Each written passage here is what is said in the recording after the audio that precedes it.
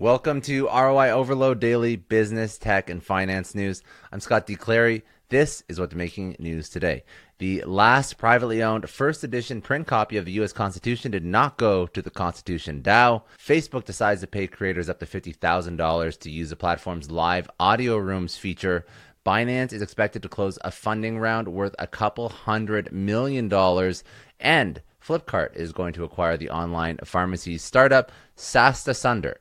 Let's jump right into it. So first story of the day, the Constitution DAO, which is an online group that came together and pooled funds as a DAO or decentralized autonomous organization to purchase the last privately owned first edition print copy of the U.S. Constitution, has failed, unfortunately. The group has raised more than $49 million in Ethereum donations from 17,437 backers who received governance tokens named People. These tokens did not imply ownership, but empowered its holders with voting rights on proposals around the structure, governance, and operational direction of the DAO or the Constitution. An unknown bidder won the bid over the Constitution copy at a bid price of $41 million, which went up to $43.2 million after adding auction fees.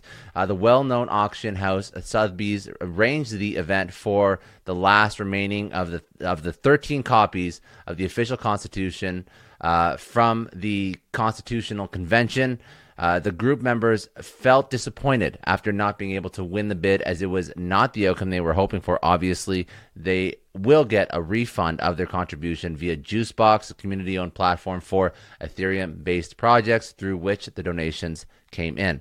Moving over to social media news, Facebook decides to pay creators up to $50,000 to use the platform's live audio rooms feature. So Meta is leaving no stone unturned to allure users to its platforms and other assets. It plans to spend a total of $1 billion by the end of 2022 in this effort.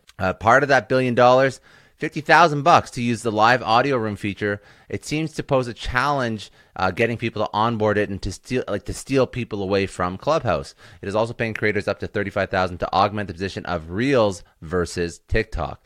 In its live audio rooms payout, Meta offers anywhere between $10,000 to $50,000 per session and a fee for guests amounting to $10,000 or more.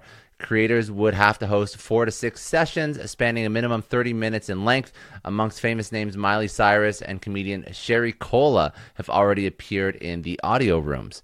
Moving over to crypto news, Binance is expected to close funding worth a couple $100 million. While speaking about their latest funding round, Changpeng Zhao, the CEO of Binance, claimed to be still unaware of the exact amount that they're raising, for which the confirmation will come in a month or two when the round is closed. The funds will go towards the U.S. branch of the exchange. According to Zhao, top-level investors were interested in backing the exchange, and it is probably going to eventually go public in the next few months. The news of Binance receiving funds converges with the overall crypto market witnessing exploding growth, with companies like Bitdeer going for multi-billion-dollar acquisitions and then going public on NASDAQ.